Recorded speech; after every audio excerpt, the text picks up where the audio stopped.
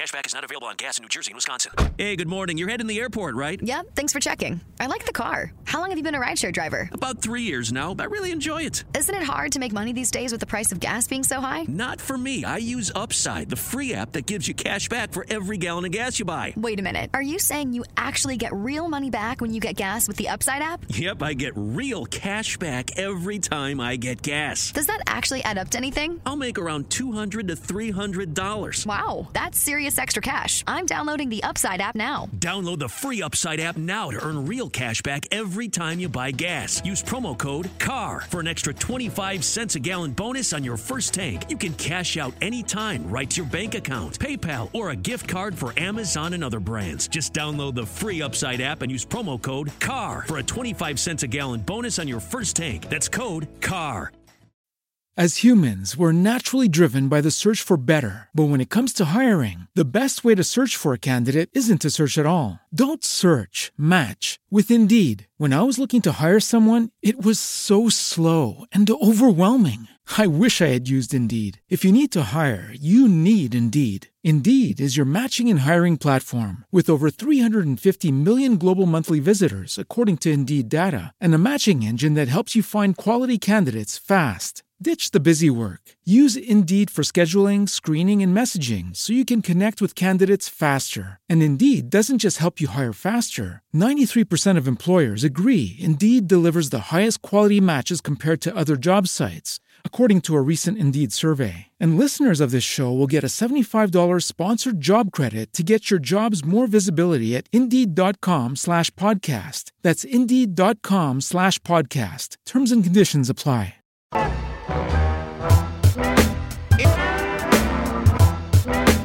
Welcome to the Sift Spoil. Woo! We are going to do Parasite, do a little Sift spoiling for Parasite.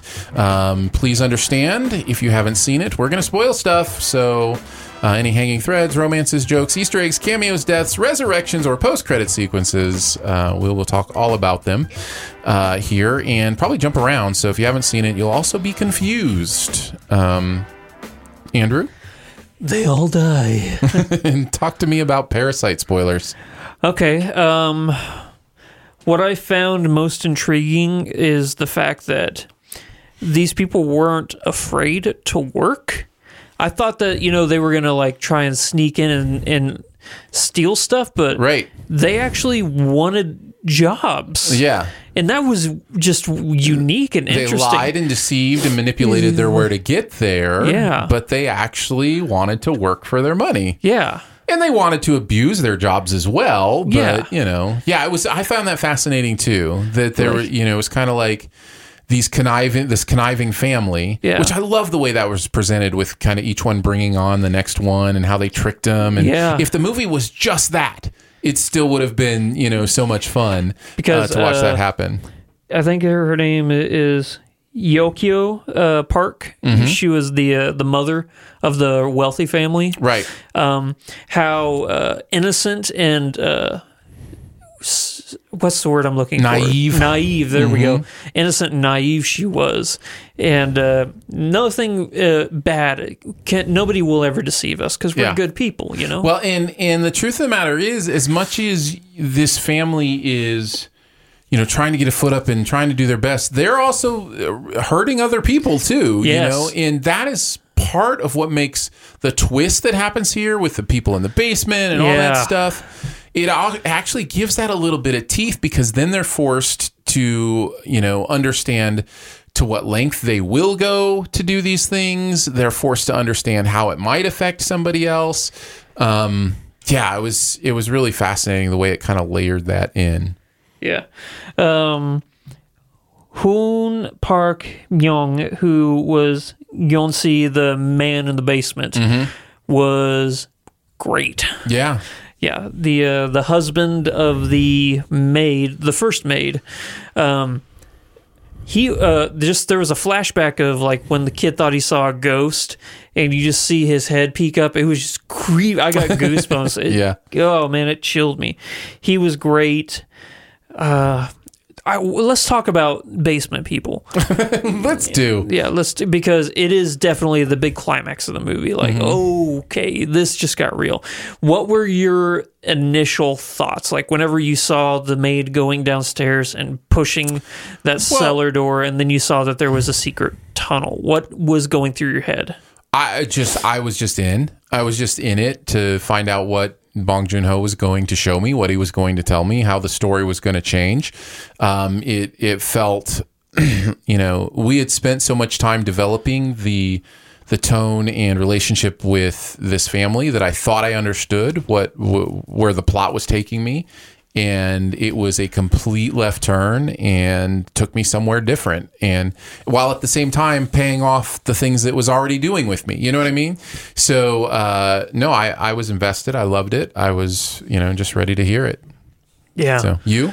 I thought it was going to turn out, like you, I was just captivated, but my mind was also going, well, maybe it's this or maybe it's that. And the big prominent one was, this Park family's not so innocent. They got people locked up in the basement. Oh, yeah. I remember having that thought too, yeah. Yeah, I'm like, oh, man. And then whenever you see that there's people living down there, you're like, what is going on? And then they explained it well to where it was plausible that they would have a secret tunnel, they built all these because what if North Korea attacked, that they had all these safety bunkers, but they hid it behind this giant pantry, Yeah. That whole sequence leading up before the rainstorm where the Park family goes camping, and the Kim family is there, just slothing around, eating junk food and getting drunk, and they're just like, for tonight we're going to be the Parks, we're just gonna enjoy life and just all this. Then the old maid shows up, and then that whole sequence of the fight between the maid and. Then that leads to the Parks saying they're coming back. And whenever the Parks got back, that was probably the most tense I'd felt the entire movie. Yes. Where they're all hiding underneath the dining room table. Yeah. And the son's camped outside. And they decide, I'm like, But then it got And they decide to fool around on the couch too, right? Exactly, yeah. Oh, that scene, man. Yeah, it was tense. But then it got so emotional because... they did the talking behind the back thing where they're talking about Kim, the father character, like his smell and stuff. And you could just see in his face, he's like, and that became the ultimate downfall of him, his pride, that this Park guy can't stand the way poor people smell. And that... Well, it became the motivating factor for the murder at the end. Yeah. Yeah. But just that transition, because you see it leads to the rains. It doesn't lead to the rainstorm, but the scene leads to the rainstorm where you have them in the gym and Park is just laying there, or Kim is laying there just looking up, and he's talking about how, you should never have a plan, because if you don't have a plan, then nothing can ever go unaccording to plan, and you just see this man who has been crapped on his entire life, tired of it, and he's just ready to just say, you know what, I'm done. Yeah.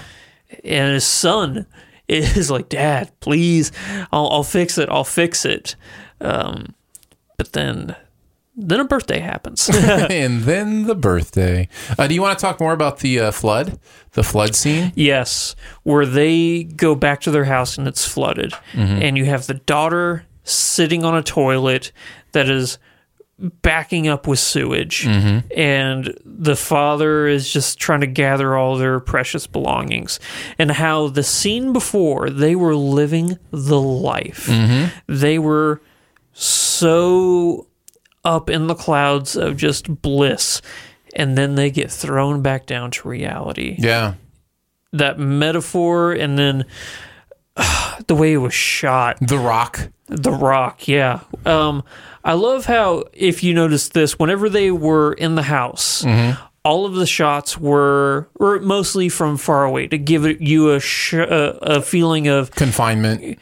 Well, whenever they're in the Parks house, it's shot from far away, and the openness. Yeah, you get the openness. But when they go back to their little house, everything is really close up, and like you said, confinement. Yes, and that's what I thought you were talking about. But yes, yeah, I know what you were saying. I just wanted to clarify for the listeners. And it was just so emotional. It was just an emotional roller coaster. Yeah. Yeah, and they just keep bringing up the smell of cabbage and stuff like that, and I'm like, oh, you don't know what you're doing. Well, and you've got the guy that pees on their house, and like there's just the movie is so very intentional about showing you the poverty dynamic of what's going on and the class dynamic of what's going on. That it's a fascinating investment in them. At the same time, this movie's really funny. How he says, oh, it's a painting of a chimpanzee, isn't it? It's a self-portrait. Oh, yeah.